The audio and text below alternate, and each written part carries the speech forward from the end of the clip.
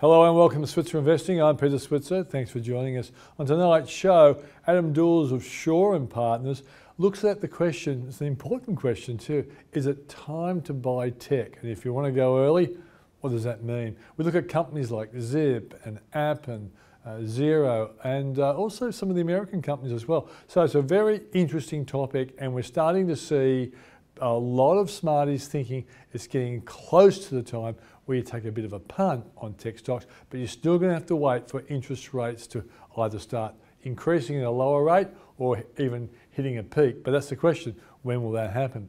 Then we talk to Diana Messina from AMP, and she actually talks about the outlook for interest rates, which kind of helps you work out whether you want to play tech now or wait a few more months before you get involved. And then Paul Rickard of the Switzer Report looks at Westpac, which reported today. Is this a bank worth investing in? It's done pretty well of late, but is it still worth sticking with Westpac? And what's the dividend like? The dividend is actually quite attractive. That's a show. Let's now kick off with Adam Dawes of Shaw and Partners.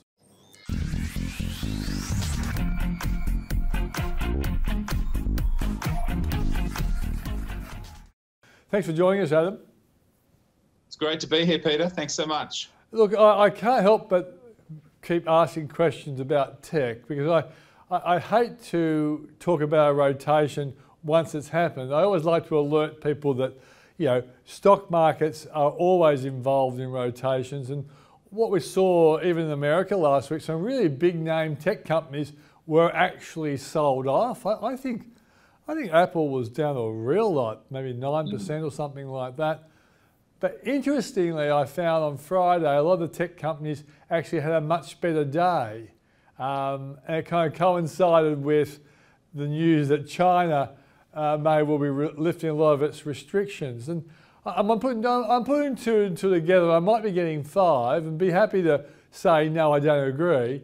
But if China gets back in the game more like normal, we kind of expect more growth for the world economy. And therefore, would that be good for growth stocks and ultimately tech stocks? Yes, I think you're absolutely right. And I think it's more of a contrarian view that we're seeing at the moment, where overall the market is very, very skeptical on consumer discretionary stocks and tech stocks. But if you take that a little bit further, and if you know that the market is a forward-looking machine, whether that's 6 months or 12 months, and if you take that contrarian view that potentially consumer discretionary and tech stocks will do a little bit better once we see the top of the hill of interest rates, that basically means it is probably now a time to start looking at those tech plays, those consumer discretionary stocks for that level where interest rates start to not to reduce, but to level out. And then from there, we can start to see the market moving forward. So, you know, the energy and coal have been the trade for this year. You know, that's that defensive side of things, and that's been long energy. But as interest rates start to potentially look at, the US might look at sort of pulling that back to 50 basis points or even 25 basis points in the new year, there's now the signal for those tech stocks to start to rally again. And it might be that you buy them today, but you close your eyes and put them in the bottom drawer for 6 to 12 months. But I think it's now is those winds of change are now starting to happen. And it potentially does look like that not the pivot, but it's definitely looking like it's starting to get a little bit of traction going forward. Yeah, I know I've said to a lot of people when they've asked me when is it the right time to buy a stock, and I say, well, if you're a bit of a thrill seeker, you do what you're saying. You kind of go in before the real reason for tech stock share prices to really take off. But if you're a more cautious investor, you wait, you see the market rise 5 or 7%, and you jump on that uptrend. You might miss the first bit, but at least you're probably getting on a trend that could last 2 or 3 years or even more. Agree. The bottom end of the Nasdaq this year to date was 35%. You know, Nasdaq has rallied a good sort of 5, even 10, even a little bit more off that bottom. So it's already started to happen. But it's hard for investors to look at that when you're seeing Apple down so much, Netflix down so much. You're looking at all of these amazing tech businesses that should be making money and are still making money, but the overall market has really then pulled them back. It's hard for investors to then say, yep, this is the right time, because I see that there's a huge disconnect between what the investors are saying and what the economy's saying. And the economy's saying, look, it's not great for consumer discretion. It's not great for tech in the next 6 to 12 months. But these are the kind of things that you sort of noise that you need to be looking forward and looking through, because that's how markets move. They are forward-looking businesses, and they look forward 6 to 12 months. And now's the time to be starting to look at those businesses, because, you know, Xero going from $150 down to $75 where it is today, there's a lot of value in some of these tech names at the moment. Yeah, I do remember a few years back where one of the producers on my Sky News program was a pretty heavy investor in Whitehaven, and he used to beg me to get the CEO of Whitehaven on the show on the supposition I could talk up the share price. And I said, mate, I don't do that. But look, he's provided he didn't get out, he's laughing all the way to the bank. 100%. And, you know, Whitehaven's a fantastic business, but we've actually put a trading sell on Whitehaven at the moment. So I'm taking some profits here. I've also put a trading sell on PLS, the lithium side of things. I think that also has run its course. It's not a sell because the business is fine. They're still doing buybacks, cash is coming in, but I think a trading sell for those clients that have made a bit of money, double their money, take your original investment out. You know, you can find some other stuff to be investing in, but certainly those Whitehavens have done fantastically. Coronado came out today saying that they weren't going to merge with Peabody. There was a bit of selling in the morning, but that stock just rallied back quite quickly as well. So, you know, there's still a lot to go within that energy space, and especially that coal space going into 2023. Okay, let's just talk about tech. And it's interesting, you know, those ZEET stocks that I like, and they did very well when I first liked them. They were beating even WAX. Of course, they've been clobbered of late.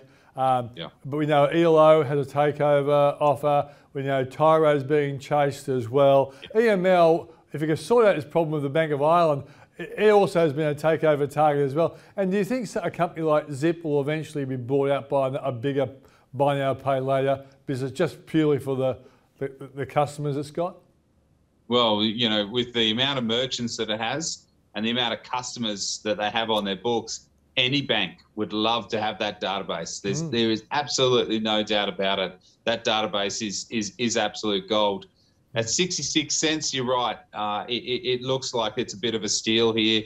And I think overall, Zip is going to struggle. When interest rates start to fall and consumer discretionary is back on, then I really think Zip will do well. We did see that Larry Diamond's moving over to America.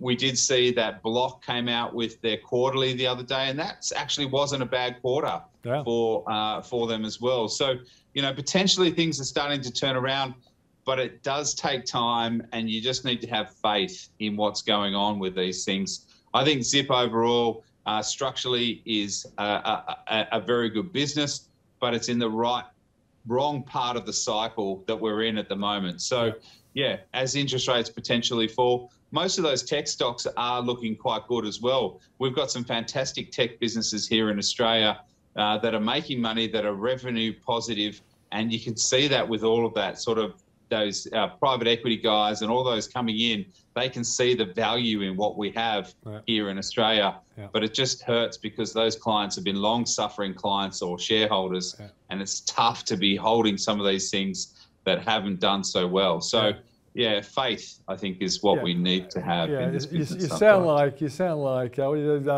Michaels. What's his name? The singer? George Michael. George Michael's, faith. You've got to have faith. There you go. Now, just before we wrap it up, you touched on Zip. I was given a question only today about Appen, and I said, look, Appen has its problems. It was a very good company when it was able to, I guess, get involved in people's privacies a lot better than you can nowadays. But I said, look, probably, and the person in question, I think the share price is now $2.40, and he bought it $2.75. I said, look, when tech bounces, Appen will go up. It just won't go anywhere near where it was when it was $20 or $30 stock. Is that a fair call, do you reckon, that Appen will eventually have a bounce when all tech bounces? Yeah, absolutely. Well, a rising tide rises all boats. So yes, I use the exact same cliche, Adam. There you go. We're talking from the same script. Yeah. But look, yeah, certainly Appen, it won't go as high due to the fact that we've seen their major customers, which were the sort of the big five, have been Meta, Facebook, Instagram, Microsoft. All of these businesses have now brought a lot of the IP that Appen had, and they've brought that in-house, and they're using that instead of using a third party, which is Appen, where they used to be able to outsource that. They've brought that in-house. So Appen really has to look at how it's going to reinvigorate its business, re-energize the business. Yes, it will go up, and yes, it will with the tech side, but it won't get back to those normal or those lofty heights, because the market has moved on. The market has seen that they can do that kind of thing by themselves, and they've employed people to do it. So it does leave Appen with a strategy that they need to turn this business around. They need to look at something other than what they used to do, and that still remains to be seen in the market. So it's a tough one. Yes, it will rise, but it will never get back to that sort of lofty heights that it previously saw a year to 2 years ago. No, totally agree. Mate, thanks for joining us. Thank you. Have a great afternoon. Yep, that's Adam Dawes of Shaw and Partners.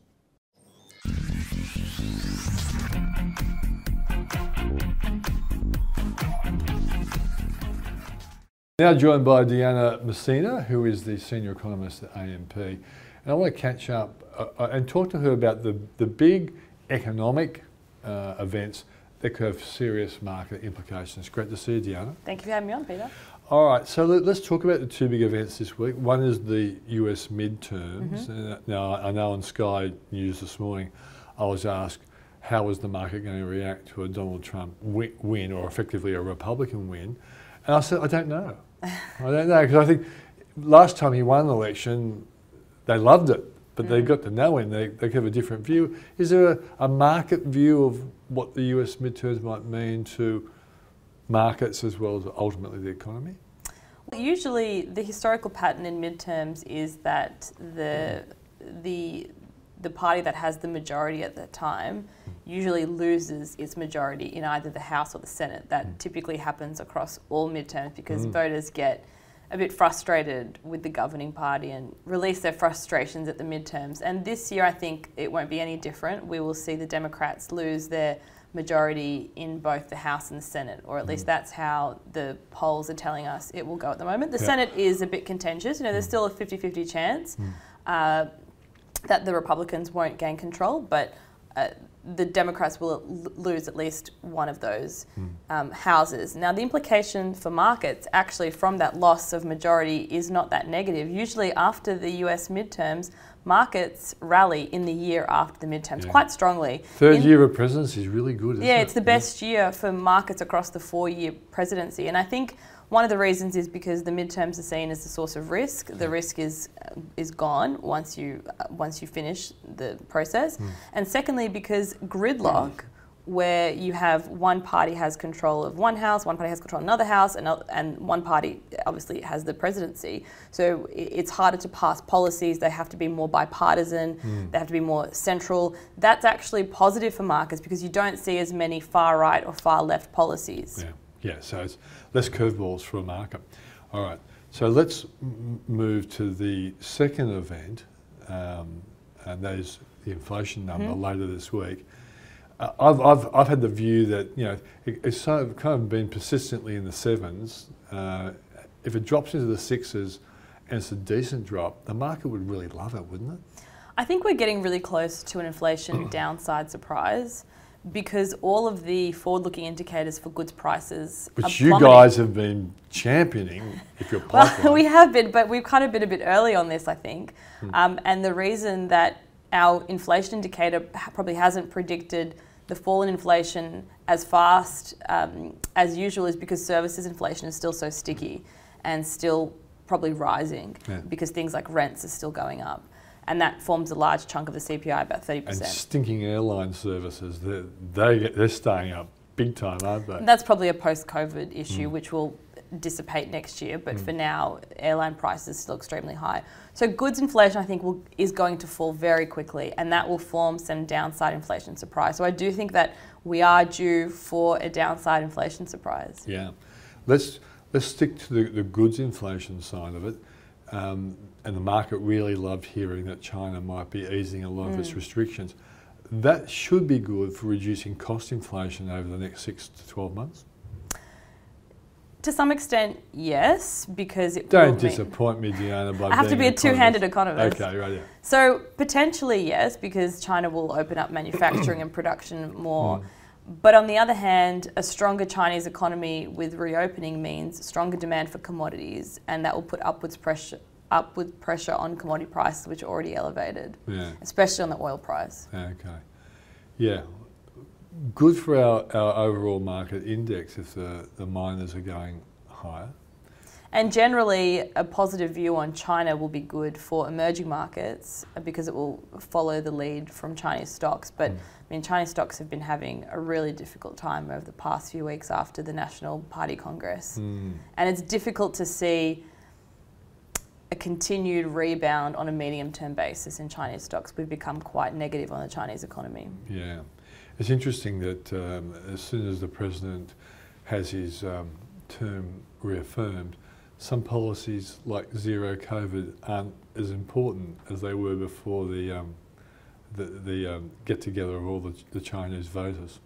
I still think that zero COVID might be wound down somewhat. I think that's what we're starting to see from the whispers last week or the rumours that China will get rid of zero COVID. I think that there is still some truth to it. They will water down their policies, but it will take time, and it won't be just a band-aid approach of we're letting COVID rip. Okay, I predicted ages ago that I thought the markets rebound would be more likely in the December quarter. Gave myself 3 months. And it was a nice one on the Dow in October, a good start. Jerome Powell kind of took a bit of the wind out of my sails. And I know some economists are saying, well, if we thought maybe peak interest rates might have happened by the end of the year, they've now pushed it into, where do you think, or when do you think the Yanks might stop raising interest rates? Probably around the end of the first quarter next year for the US. I mean, for Australia, we actually don't see any more rate rises after December, so the peak will be much sooner. Ever? For this cycle. Okay.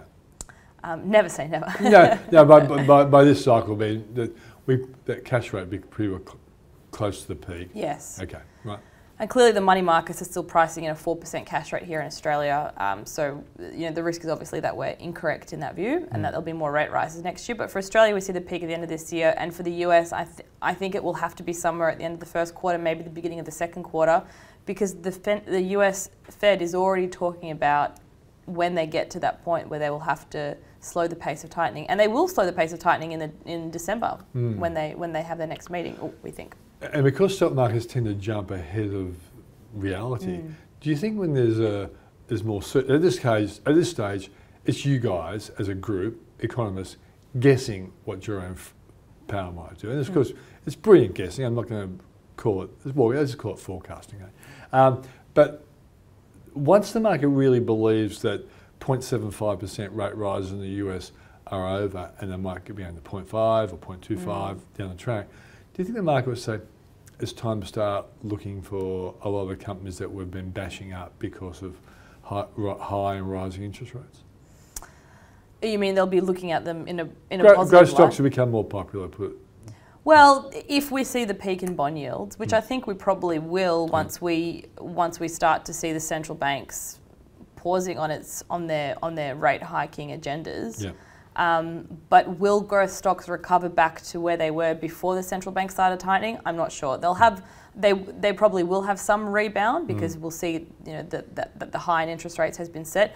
But I'm not sure that the longer term outlook for them is as positive as it was a year ago. I don't think it is, given that the economy is different and the actual base for interest rates is much higher. Okay, putting together all the sort of challenges or headwinds the markets have had to deal with this year, which many of them are starting to dissipate, rising interest rates and all that sort of stuff.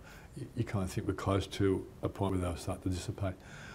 What's the AMP view on stocks for 2023? What kind of a rise are you guys guessing? Well, in the short term, we're still negative, and we see potentially more downside, maybe another 5 or 10% in the next, say, 1 to 3 months. The risk is still to the downside, although you can have these bear market rallies like we've seen throughout this cycle. But on a 12-month view, we think that the major economies are going to avoid a recession besides Europe. So we think Europe was likely to go into recession end of this year, early next year. The Q3 GDP numbers out of Europe were actually positive, so that probably means that they weren't in a recession yet. But we think it's coming because of high inflation ultimately. We think the US will avoid a recession. So we're still optimistic on stock markets on a 12-month view, and we think returns can be somewhere around 5 to 7% or so. Gee, that's conservative. I would have loved you said 20% or something like that. Okay, fair enough. So you've what would change your view either to become more positive or to become more negative? More negative is probably a bit easier, so I'll start with that one, the risk of recession. So I suppose once we see the dust settle with these rate rises, we've seen the peak in interest rates, how will the economy go and respond to these high interest rates? And will some of those recession indicators that are currently flashing orange or red, will they actually go through and into the growth indicators, and will we see a recession come through? If we do see a recession, then share markets have more downside. On the upside, if inflation comes down more quickly than what people expect and central banks have to actually pause quicker than what markets are pricing in, and we start to see some pricing of rate cuts in the second half of next year, which I think is a big possibility, then I think that the share market can probably rally. Okay, let's finish up on something you've already touched on. Where do you see the cash rate peaking for Australia? 3.1%. So that's another rate rise from here. Money market is over 4% still. Even if we're wrong on 3.1, I think it will be 3.35, maybe just over 3.5. I just don't see how it's possible for the cash rate to go to 4% in Australia without causing significant economic pain. And I don't think it's necessary to get inflation down. We don't have a wage price spiral. Inflation expectations are not out of control, and there's no signs that inflation psychology, which the RBA keeps talking about, has become unanchored. So I don't think the pace of rate hikes needs to be as strong in Australia as it is in the US. Okay, one related question, and we saw today that auction clearance rates was surprisingly coming back, which kind of implies that sellers are getting realistic and buyers must be showing up to buy. Does this make you think that maybe house price falls across the country might not be as bad as 20%? I don't think so, because the cumulative impacts of those rate hikes haven't fully come through yet. The majority of those fixed loans don't reset until next year, mainly from the second half of next year onwards. I think we haven't really felt the whole pain of how much the RBA has hiked so far, and they're probably going to do another one. So we will start to see that play through more next year, and consumer spending, I think, will really start to slow down. We've got a very depressing growth profile for Australia next year, growth of just over 1.5% over the year to December. That's very low for Australia, and rising unemployment rate. I think in that environment, house prices will fall further. The only thing I will say is that those forecasts have been made by Treasury and the Reserve Bank, and they're not the greatest predictors of our economy. But you don't have to say that. You don't have to say that. I can say that. Deanna, thanks for joining us. Thanks so much. That's Deanna Messina from AMP.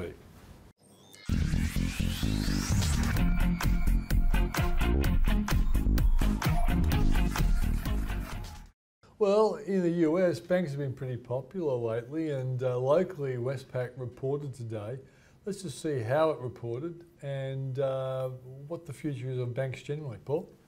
Yeah, I mean, Westpac did okay, Peter. I mean, it came in with a half-year profit of $3.5 billion, and that was up from 3.1 in the first half. Yeah. That's probably the best number to look at. There are just so many numbers floating around, and whether you look at abnormals or not abnormals and the rest of it, but that's sort of the underlying business. But that was really pretty much exactly as the market expected. And because I think, it sort of highlighted a few challenges around the so-called exit NIM, which is the net interest margin when you finish. Yeah. Plus, again, it was pretty much a workmanlike result. Everything was telegraphed. Everything came out. You've got to bear in mind that Westpac's been one of the best performing banks over the last month or so, up 17% since the start of October. Yet regarded as one of the worst of the four. Yeah, I mean, look, mean reversion, you know, like it's got too cheap and the market bought it up. And I think the market said, okay, well, it's got the result and that's why it's off 4%, because it was not much more than what it was expected. Yeah. And, you know, it's not the bank that's going to take you forward. I think that's probably what the market is saying. Recently, we've seen them interested in Tyro. Are they doing anything else out there that might impress? No, the agenda is still very much fix and simplify, and that really hasn't changed. And they're very well through the program, but that's still in hand. What they did also say today is that they, about 18 months ago, they announced a very ambitious target to get their cost base down to $8 billion. Then it was about $10.5 billion. Today they toned that target up a bit because they're not going to get to $8 billion. This is by the end of FY24, and they increased the target from $8 to $8.6 billion, blaming higher inflation than when they made the announcement, and also just some ongoing compliance programs. I guess the market never really thought they were going to get that done in the first place. But this is probably a bit more reality. I think the thing with Westpac, Peters, look, there's some positive things. They have fixed, they have simplified, but sort of what happens next? It's sort of, with the Commonwealth Bank, you've got relative security. You can see that they're consciously trying to grow their business. It's a really well-run bank. So is the NAB, which is sort of the pretender, I guess. So you've got relative safety in both those banks. Westpac is sort of, vying with ANZ for sort of fourth position. Does okay, but the market's brought it up on doing okay, and so where to next? And you don't really get a sense that if you sort of project a couple of years out, that it's really going to set the world on fire. Have banks run their race, Paul, or do they have 5 or 6% gain ahead of them? Look, I think banks are still doing okay, and I feel that there's still a bit left in them. I mean, where the sort of market got ahead of itself is that it was actually right in thinking that higher interest rates are good for banks, right? They're good in the short term because, banks are able to increase their net interest margin because there's a lot of money sitting in zero rate deposits or check accounts that doesn't move. The rate never changes. And so when you can actually lend at a lot higher rate to everybody and not have to pay the same to depositors, your margin increases. But they sort of the market then got excited about the next point, which is in the long term, higher interest rates are bad for banks because ultimately borrowers get challenged by the cost of having to pay more in interest. Yeah. If the economy slows, which is expected, people lose, people default on mortgages and businesses go out of business. But that all takes a long time, and the market sort of got too far ahead of itself and said this is going to happen tomorrow. Well, hey presto, it's not going to happen for a long time, right? Yeah. So the market and the rally we've seen the last sort of, since sort of June has been almost the market saying, yeah, we got that wrong. Banks are actually going to do really well, and they are doing well, and that's why Westpac's profit from 3.5 this half versus 3.1 the first half is a lot higher. That's good progress. But they probably have a bit further to go. But if the higher interest rates go, Peter, and the more we start to think about a recession, the more challenged that they're going to become. And that's probably the point of caution. Yeah, and so I guess the bottom line is if these current forecasts of the Aussie economy slowing down to 1.5% next year ends up being too negative, which can often be the case, the banks could actually do a lot better than people are expecting. Yeah, and I think that's probably still on the cards because probably the market is still bearish on banks. I mean, just to give you an idea of where we're headed at the moment, I mean, in this current half, I mean, Westpac's bad debts, this is credit impairment expenses, were around about 5 basis points of loans, which is 0.05%. A typical level is 20 to 25, right? So we've got a long way to go before any of the pressure from higher interest rates starts to impact. And it really won't have much impact unless people start losing their job. And that's not happening yet. No. So this is a long way down the track. So, in the short term, you're going to see a lot higher earnings from banks simply because of the impact of higher interest rates. And so that's positive. So, and you're going to get high dividends because they've got too much capital. So, look, there's a lot of positives about being a bank shareholder. I just think that when people looking at the banks, they're saying, there's a premium attached to sort of the security of CBA and NAB, and Westpac and ANZ don't have that premium, and so they sort of get left behind. So we saw the rally coming into the result. Okay, that happened. They delivered as we expected. Okay, now we don't want to own them again. No? That's sort of the way I'd read the way the markets look at it. And what are they paying as a dividend, Paul? Look, not too bad. It's 125 cents they're going to pay for the full year. That's on a share price of $24. That's over 6%. Add franking, so that takes it up to almost 8%. So dividends are attractive, and I don't think there's any risk. You're going to get high dividends. So, I think banks stay a little bit overweight, but I think you're probably going to get bouts of market nervousness, bouts when the market starts to worry about bad debts, when you might see slightly more attractive levels to get set at. And so in the eyes of the market experts, banks are more value stocks than growth stocks.